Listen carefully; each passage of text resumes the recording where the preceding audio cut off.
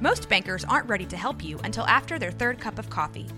But with Central National Bank's after-hours service, you don't have to wait for the bank lobby to open to get help. You can contact us from 6 to 8:30 in the morning or from 5 to 10 in the evening, and we'll connect you to a real, live, local person who can answer questions and fix problems 7 days a week. Bank different. Bank Central. Central National Bank. Member FDIC. This is a Rogue Media Network podcast.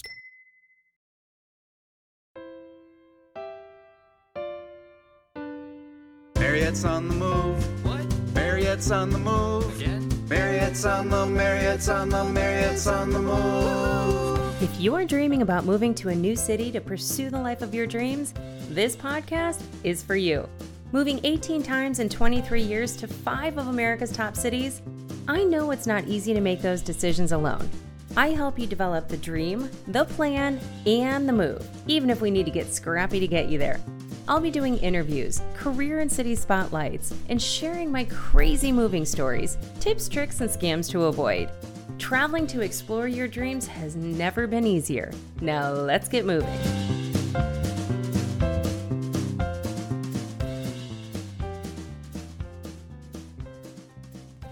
Welcome to the show, everyone. I'm so excited to be here. I'm very, very excited to introduce my next guest, Jessie Carroll. Jessie is a voiceover artist that lives in New York City. He lives on the Upper East Side where I lived when I was in New York about 10 years ago. He has been a voiceover artist for 7 years and has over 1,000 credits to your name. I mean, you're pretty badass. I probably am not going to do your intro justice. So Jessie, welcome to the show. I'd love to hear a little bit more about your career and kind of what you're up to. Thanks. Yeah, I'm excited to be here. So I am a voiceover artist. I started doing voiceover about 7 years ago. And it kind of came out of necessity at the time because I was working as an actor, not a lot. I wasn't making a good enough living at it. And I was also working in nightclubs, and I'd lost my nightclub job, and I had to find something quick that could help me sustain my acting habit that wasn't really a job yet. So I got into voiceover, and I really, really hustled at it, and it started paying more than my nightclub job ever did within 3 months. And wow. I've been doing it ever since. Yeah. And just been kind of escalating it more and more and more every year. And now it's my full on career. I still do acting, but voiceover is the main way that I make money.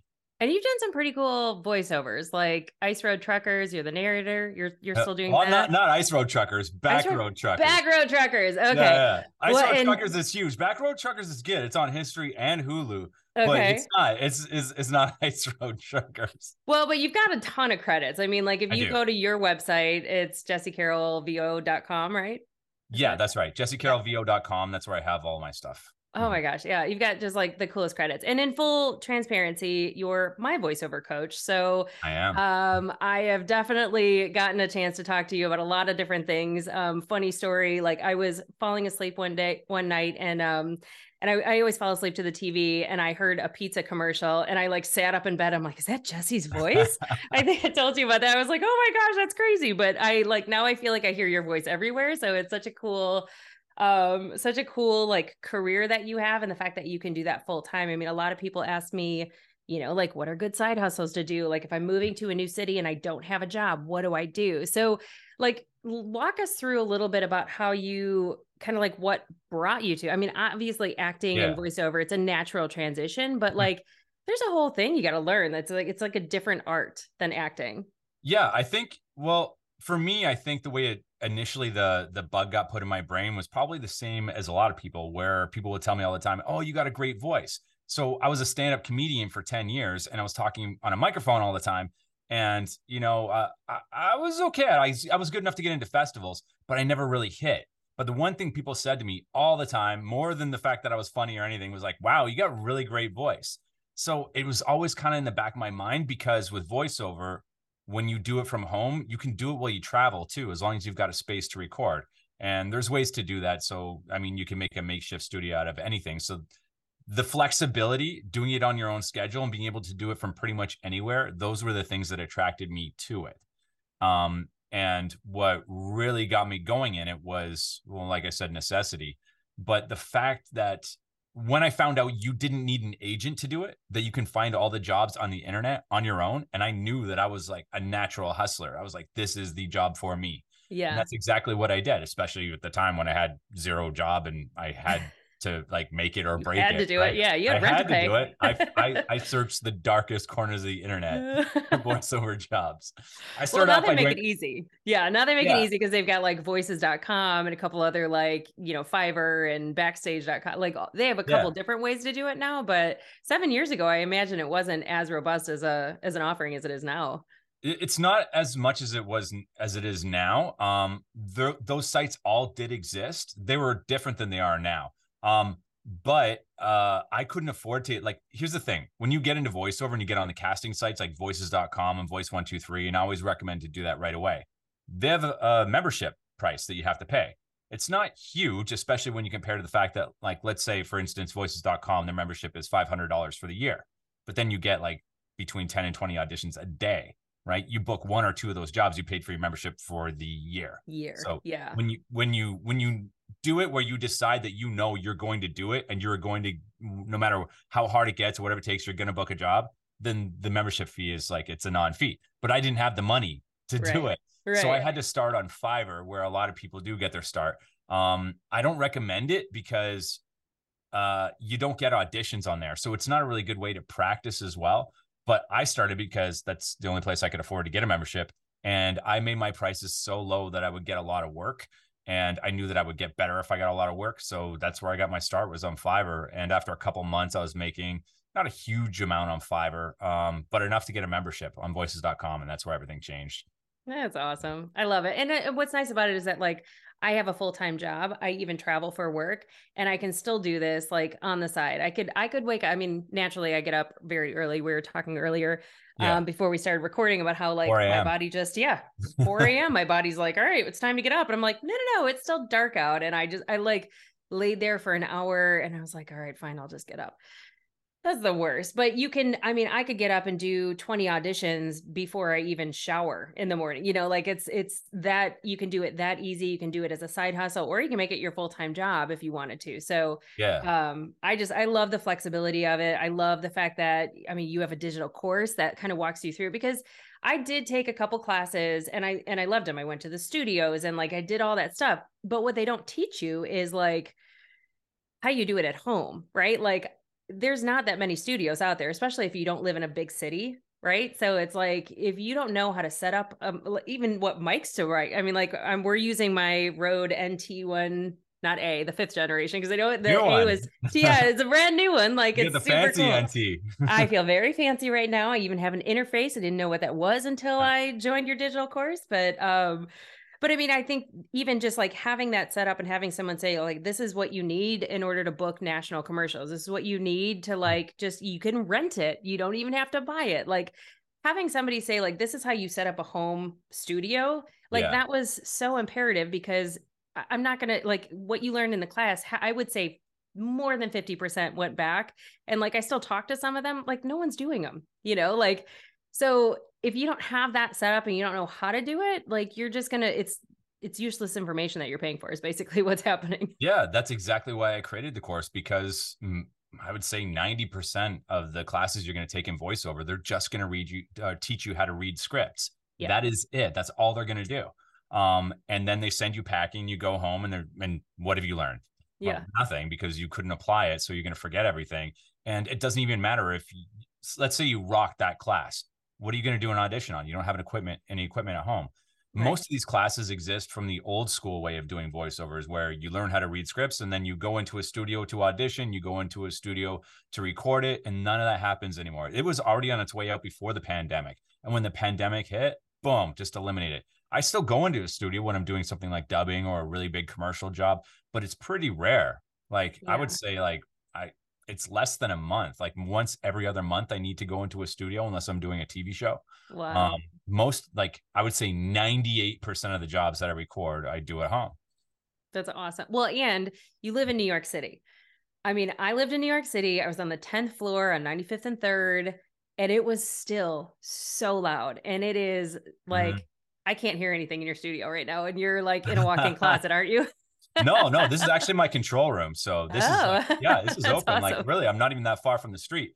But I mean, I knew that about New York. I've only been here for a couple years, but I'm in the same place that I live in when I lived that I moved into when I moved here. Yeah. And I looked for a quiet neighborhood. That was the goal because I knew how loud New York City could be. So I live in the Upper East Side, actually half a block away from the mayor's place. Oh, nice. Yeah, Nice. and I knew that area would be quiet because they always, Yeah.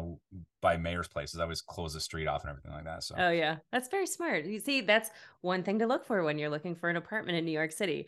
So I do want to like segue into that because you have moved all over. You got some great stories about moving. You were originally from Canada, right? yeah, Or should I that's say right. Canada A? Oh, yeah, there you go. Wrong part of Canada. They I'm gonna do be say all A in Canada. stereotypical. They do. They people say A. Here's the thing about A, the Canada A. There's Yeah. two ways. So like people on the West Coast, they'll say it like as a question. They'll whereas like how would I put this? Like for instance, they would say like if you went to a concert, they'd be like, "Oh, that was a great concert, eh?" Like as if it's Mhm. like trying to get your opinion on it, right? If Yeah. the East Coast, like by like Toronto and the rest of Canada and all that, they'll say it as like a statement, like Yeah. gonna go head out to the nightclub, eh? Like So you just like you got to know the local lingo and how to use it. It's kind of what you're saying. yeah, exactly.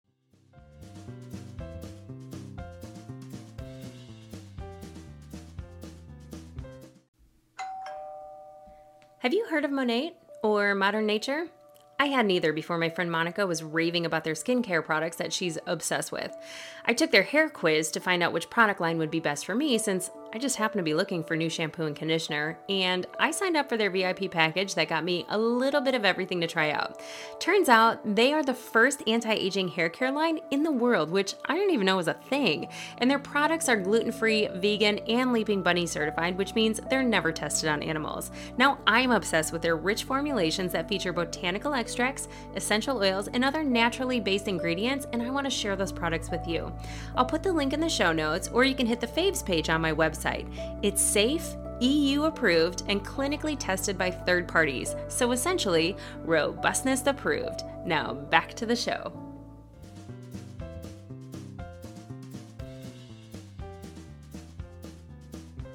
So yeah, I moved here, and do you want to talk about moving now? Yeah, let's tell me your stories.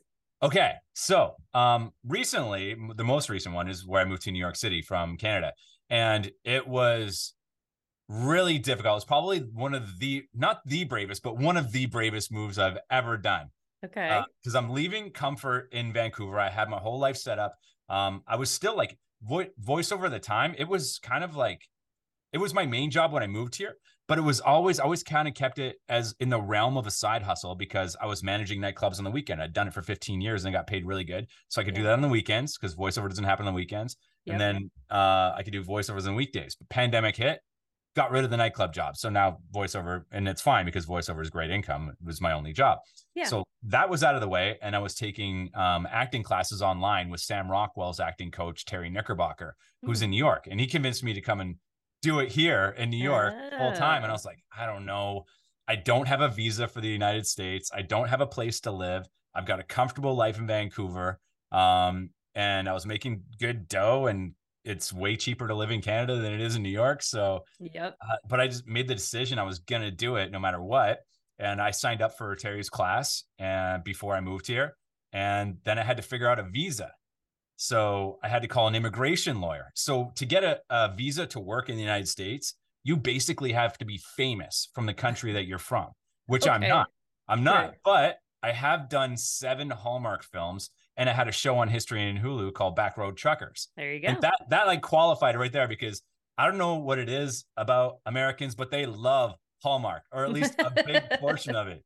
They do. So people actually like, there's immigration officers like, oh yeah, officers that were like, oh yeah, I know that guy. So it actually wasn't hard. I just had to give the U.S. government a whole bunch of money, and they're like, here you go, here's a work visa. There you go. Well, do you mind me asking how much it is? Because I don't even know, because obviously I don't need It's one. different for everybody. Like, I mean, here's the thing, like the actual application to submit it is about $3,000. It's $1,500 to, well, no, a little bit more expensive. $1,500 to actually submit it, but then you have to expedite it or it will take way too long. Like, yeah.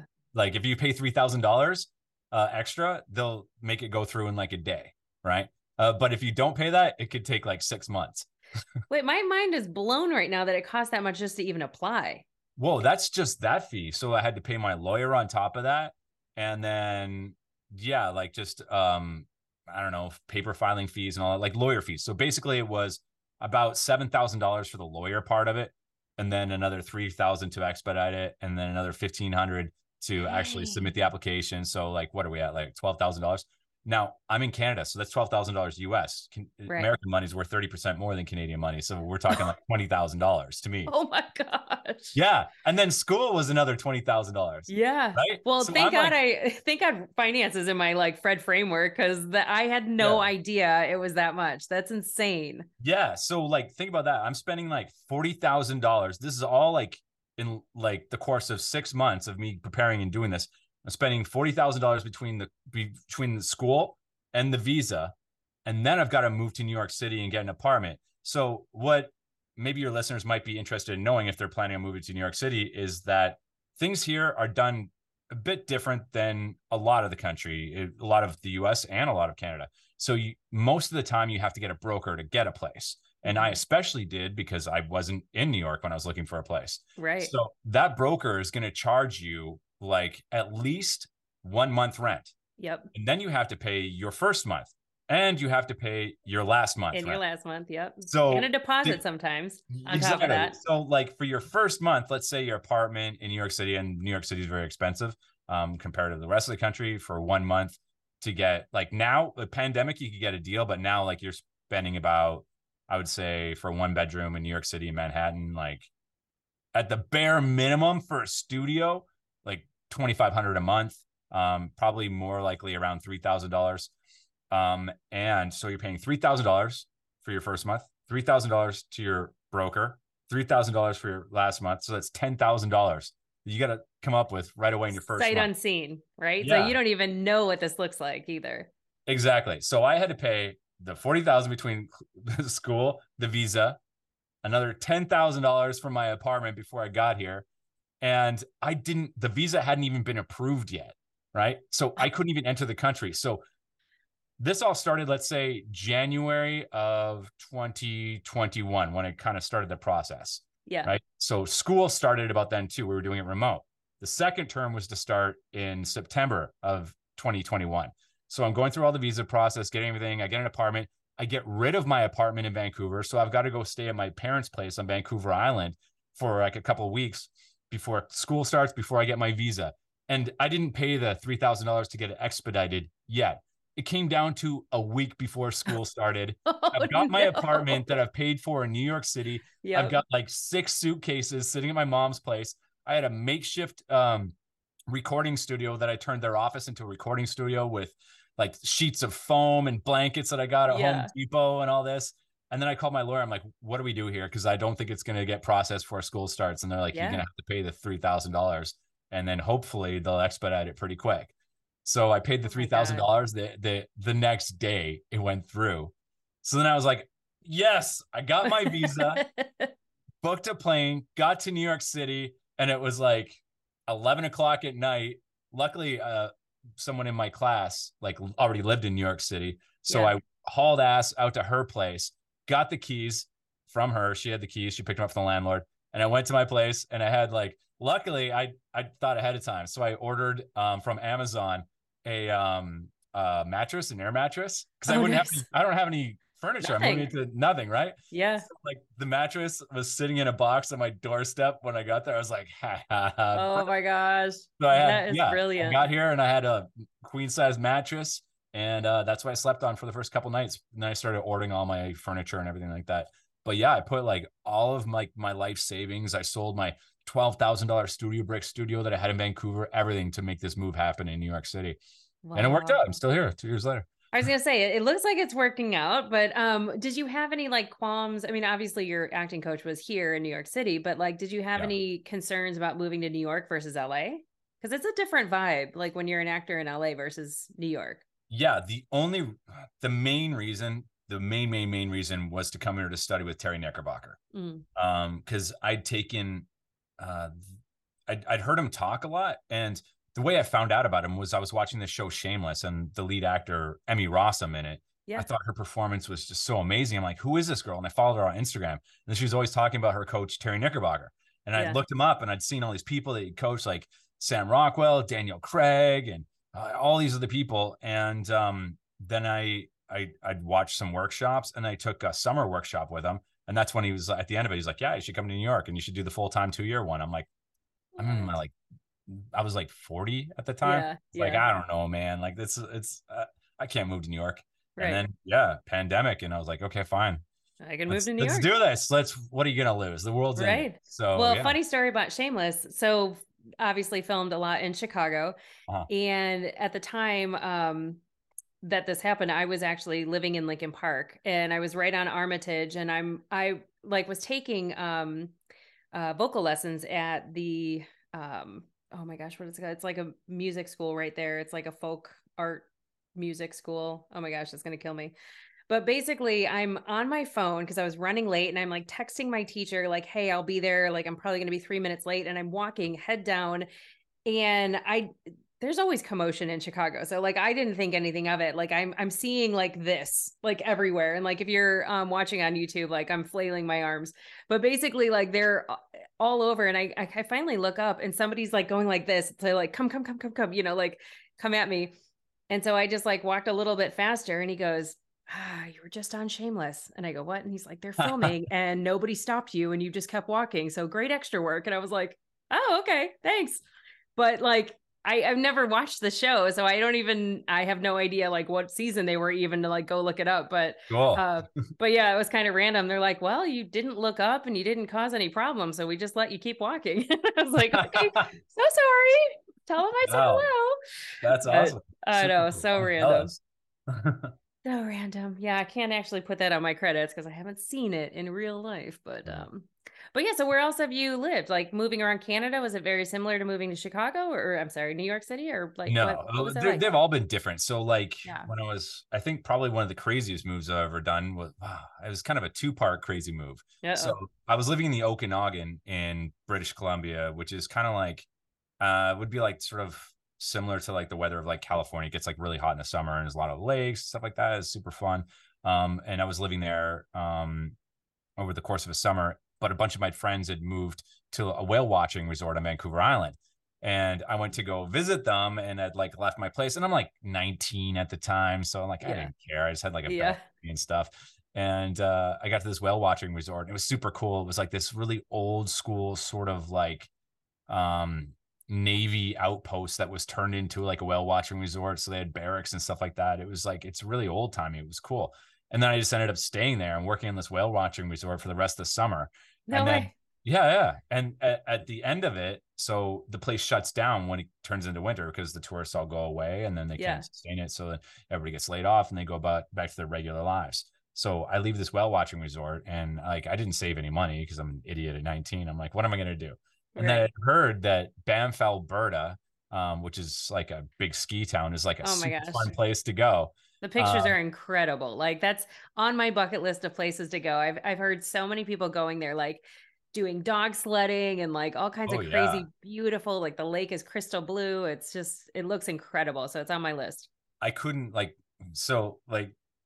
just the views there. Like I couldn't even believe that I was in Canada when I got there. So I heard about how fun it was, and I wanted to go party and go ski and snowboard and all that stuff.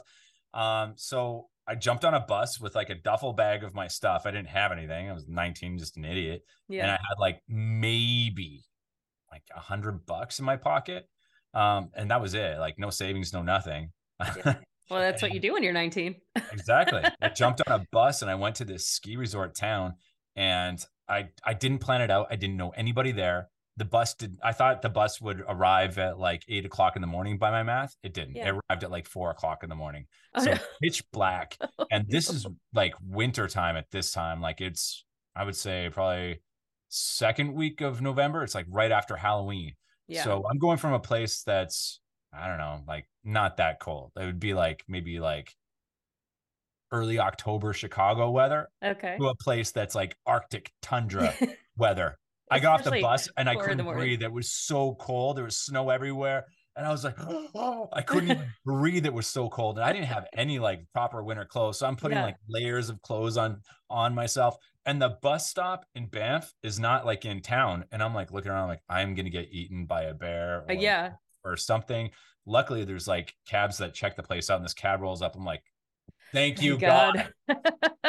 And the cab takes me to the Banff Springs Hotel, which is one of the nicest hotels in the world. It looks like a castle that's embedded in the middle of the mountains. It's unbelievable. So I go there and I look for like a 24-hour sort of coffee place in the hotel. Yeah. And then, there was. And you look like Joey from Friends when he put all his clothes on at once because you're freezing and you've got everything you own on. Yeah. And I got like this big duffel bag of clothes. Right.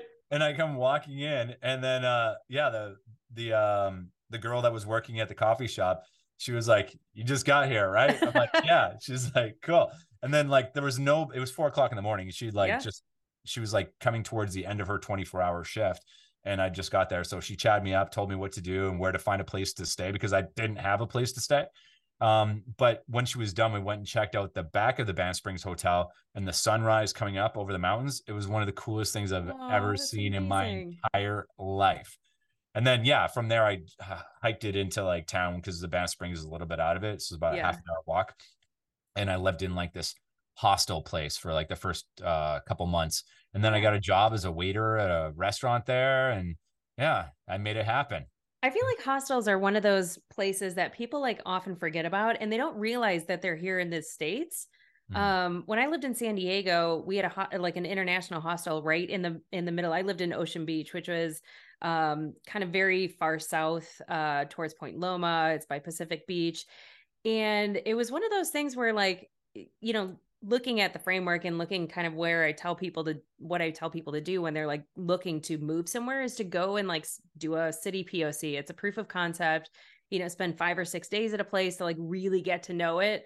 And that's one of the things that you can do is stay at a hostel and actually like get to know the locals, get to know like what's happening instead of spending money at an Airbnb or a Marriott or like, whatever hotel of your choice, because that's one of the things that hold people back from going and really exploring.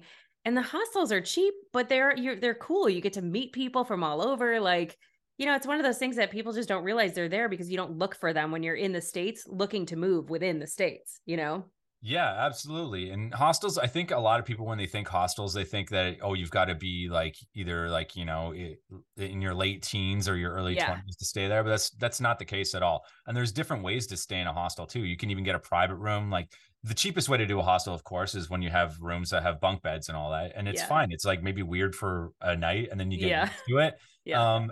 The camaraderie is really cool. You meet so many different people from so many different walks of life. And, if you're traveling alone, especially, and you're going to a new town and you don't know a person there, if you stay in an Airbnb, it's not likely that you're going to meet anyone unless you want to go sit at a bar and start talking people up, right? Which can be a little weird.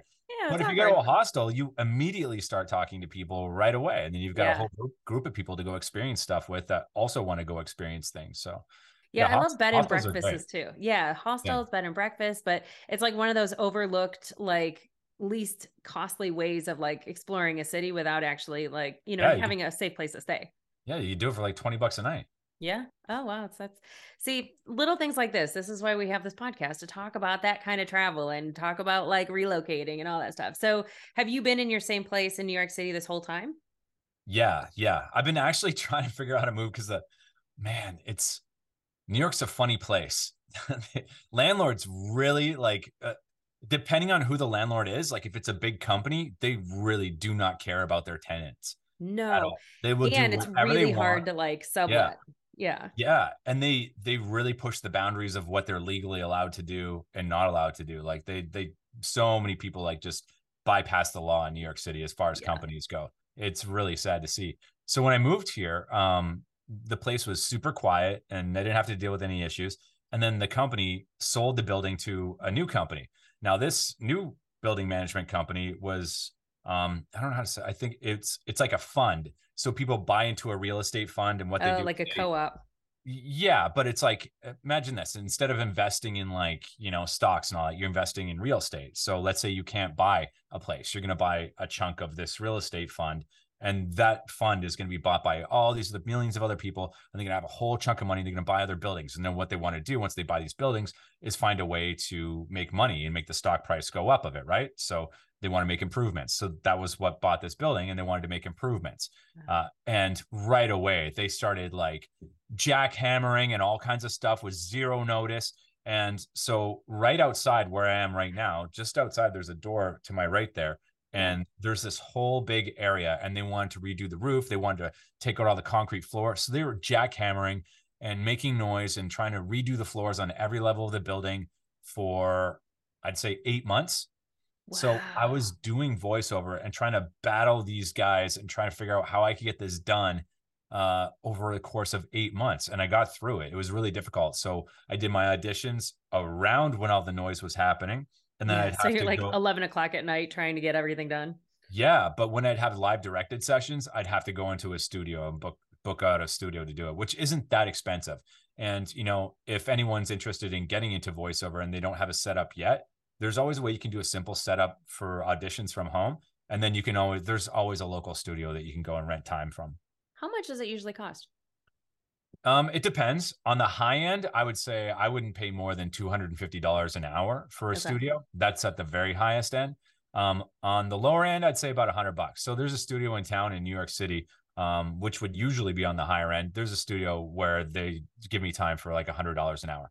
But I also bring stuff to the table because I bring in contacts where they get the email address of the company that's hiring me to do the voice. So then they can like create relationships and all that. So if somebody hires you, do you have to pay for the studio time, or does that, like, whoever the national brand is, do they pay for it? I pay for the studio time, but oftentimes I just include it in my price. Like if I've got I'll give them an option. Like, for instance, if it's a job where it doesn't pay a lot, what I'll do is I'll give them an option. Like, okay, so you want to do a directed session. I normally charge X amount an hour, which will be the price of the studio they want me to do. Right. Yeah.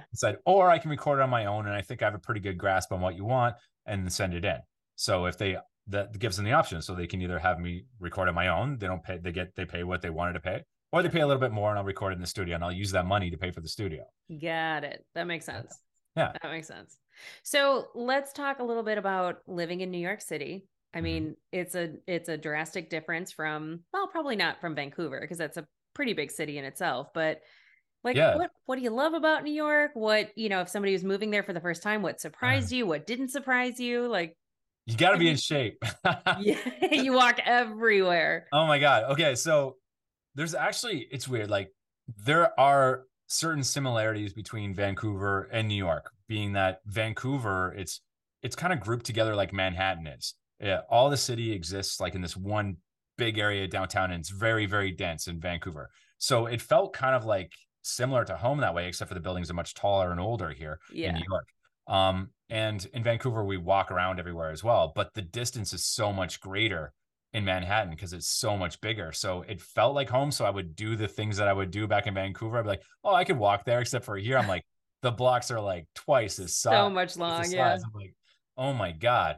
And I find that people in New York are quite a bit friendlier, which is nice, than they are in Vancouver. People here are, I think it's a really an outdated thing where people think that New Yorkers are, a-holes and rude, rude and all that. They're very direct, because people are in a hurry because it takes so long to get everywhere here. Right? People don't have time for stuff. They want to know what you want right away. Okay, cool. Move on.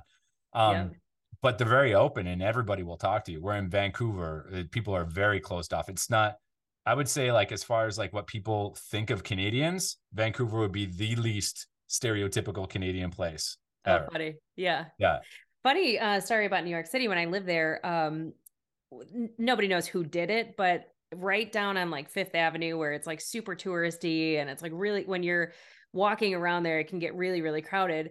Somebody in the middle of the night took paint and drew a line in the middle of the sidewalk. And on one side it said New Yorkers, and on the other side it said everyone else. And like, they left it there for a solid like week, and they made like a big deal of it on the media. Meanwhile, like the New Yorkers, we were like, this is awesome. Like I made, like I could go from like wherever I was like at home, 96th Avenue, all the way down, and like 10 minutes, 15 minutes. Whereas before it was like, I'm literally darting in and out of like people and stopping and they're like taking pictures. And so, I mean, it was like one of the funniest things, but I was like, it's New York. Like, what do you expect? Like, that's what we do. But oh my I gosh. wish they had that everywhere. I know. I mean, it was genius, but like at the same time, I get it. If you're a tourist, it's kind of rude, but whatever. Yeah. My favorite areas were like Chelsea and the Meatpacking District, and I love the Upper West Side.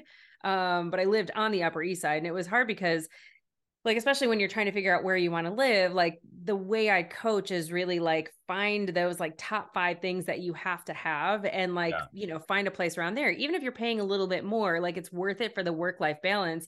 But what I didn't realize at the time, and mind you, this was like, 10 moves ago, was I was like, oh, the Upper East Side, it's a lot less expensive and, it's quieter. Like I wanted a little bit of quiet. I ended up being a couple blocks from a hospital, which like all hours of the night, there was ambulances and all that stuff. I was like, yeah, I was right up there. But it was one of those things where like I could walk all the way across Central Park, or I could take the bus, and like just to go to Whole Foods, it would take me like an hour to get to Whole Foods, even though like as the crow flies, it seemed like it was only a few blocks away on the map. So like that was like, I wish I would have like spent more time like looking and actually like I wish I would have done a city POC before I moved there, because I didn't. I just like I had a friend that I was moving in with. She was from Jersey, so she knew the area. Like we found this building, it had a gym and a pool and like a Gristedes in the basement, which, for those that aren't from New York City, it's a grocery store chain. Overpriced grocery store. Oh my gosh. I remember the first time like my mom came out to visit, and I don't drink dairy now, but I used to drink a lot of dairy because I would make lattes in the morning. I'm a huge like espresso snob, which by the way, if you ever get out to Brooklyn, get to Blue Bottle Coffee. It is the best coffee in the United States. I'm convinced of it. Only second maybe to Intelligentsia, which is in Chicago, which I still use and drink every single day. Okay. But I remember like my mom and I going grocery shopping, and we're walking around, and she's like, I think there's a mistake on this gallon of milk. And I was like, oh my gosh, $8. And this is in 2010. It was $8 for a gallon of milk. And I was like, what am I going to do? And she's like, buy a cow? I don't know. Like, this is crazy. Like how you go through a lot of milk. And I was like, oh, but I mean, it was worth it. Yeah, I avoid Gristedes at all costs unless I have to go. I've got one right around the corner, but I'll walk up to Whole Foods. Even Whole Foods, which is known for not being cheap, is way cheaper than Gristedes. Yeah, there was one in all of New York City when I lived there. I'm sure there's many, many more now, but Whole Foods. Yeah. People here are obsessed with Trader Joe's. That's like the main one everybody wants to go to because everything's super cheap there. Super cheap. Although they have had a couple recalls recently, which I probably shouldn't say that out loud on the podcast, but yeah. So what else do you love about New York City? Or what do you wish, what's an area of improvement for New York City? Well, I'll tell you this. One thing that I want to do, like my goal is I want to move down to the Soho area. That's the area, because we were talking about areas to live in New York. Beautiful. So like, I think anybody who wants to move to New York, I think it's really important to spend time to look at the different areas, because they all bring different things, and there's different people, very, very different areas. It's almost like you feel like you're in a different state or a different country when you go to different areas. So I like the Upper East Side because it's quiet, but everyone's like settled down and older. And like, I mean, I'm older myself, I'm 45, but people are like hard married. That's it. All they do is sit on the couch and look after their kids and go to work and come home, married, like kind of people in the neighborhood. So it's not fun. And I like to have fun. Right. Soho is like, right in the middle of like where everything's like happening, and Chelsea's not far, and East Village isn't far. And like everything is like right around there. But the places there are like really expensive to like, even get, even to get like a bachelor down there, that's like maybe 500 square feet, you're paying about $5,000 a month. Oh yeah. So that's my eventual goal, is get to a level where I can afford like a rent like that, and get down to like that sort of area. I think if you're first moving to New York City, I would consider moving to, I think there's a lot of like cheaper places in like Long Island City that are newer too. Like you can get a really nice place there that's literally half the price of something in Manhattan. So Long Island City, like Long Island, New York? Well, Long Island City is like literally just across the river from where I'm at. Not in Long Island City. So it's like just like right. I don't know why I'm pointing like as if you. I know. I look on YouTube. We'll see it. No. because I used to go to Hoboken a lot. I had a friend that lived down and that was cool, but it was like planes, trains, and automobiles to get there. It was like a total pain in the butt. Yeah, that's the one thing that people have to really understand too, is when you move to New York City, let's say I was going to move to like Brooklyn, for instance, but I do a lot of stuff in Manhattan.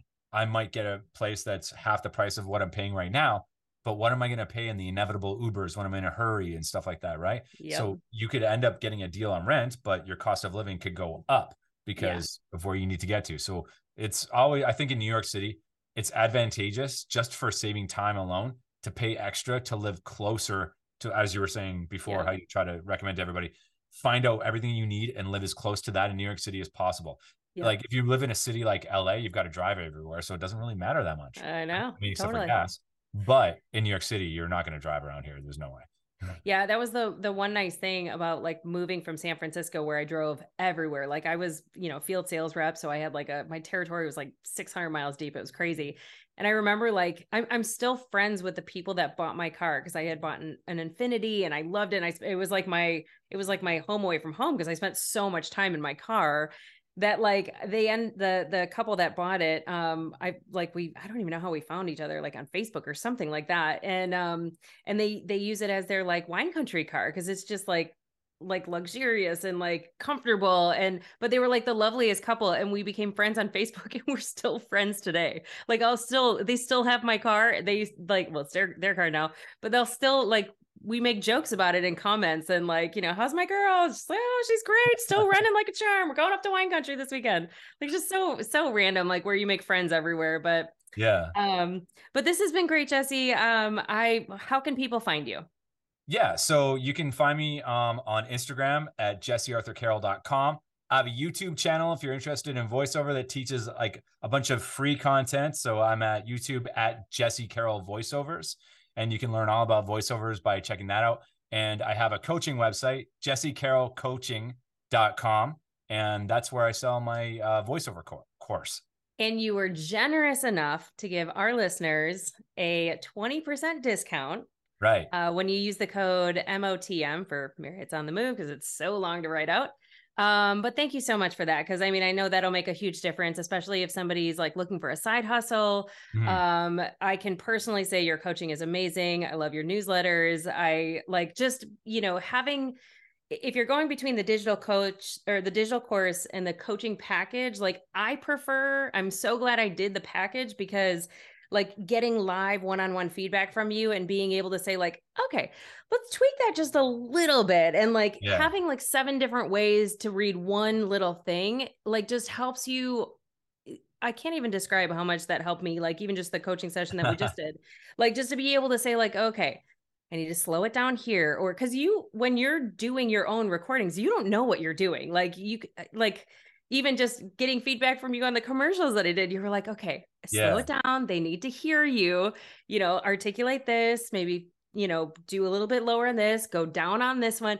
I mean, just to be able to have somebody like that knows what a casting director is looking for, it is priceless. And I guarantee, like, especially with a generous discount, like getting paid on one deal would make up for the whole course, so, and the coaching package. So thank you so much for that, for the listeners. Yeah, no problem. Wow. You're really good at talking about it. Thank you.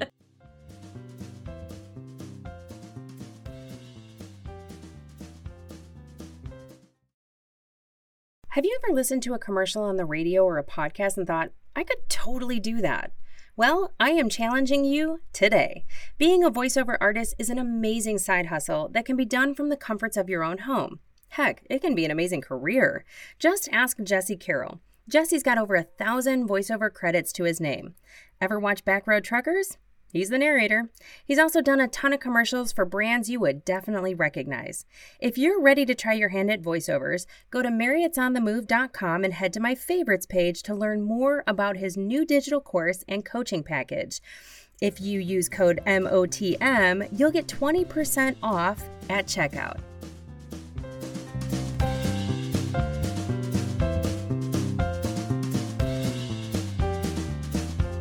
Well, I could go on forever and ever about moving you closer to your dreams, but I probably should save some thoughts for the next episode. A big thanks goes out to you for making time for me today. In making time for me, you're making time for future you, and we're both grateful. If you enjoyed this content, please subscribe to the podcast, download the episodes, and leave me a 5-star review. I would really appreciate it. In return, if you go to my website, marriottsonthemove.com, and register for the Monday mailer, I'll send you a free Fred workbook to get your journey started.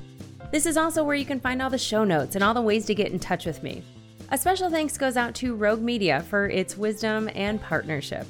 Until next time, friends, keep moving forward towards your dreams. Oh, and the legal stuff. This podcast is presented solely for educational and entertainment purposes. I am a certified coach, not a licensed therapist, and this is not meant to replace the professional advice of a physician, psychotherapist, or other qualified professionals. This is solely my perspective based on my own experience and training. Okay, now it's over. For reals. Bye for now.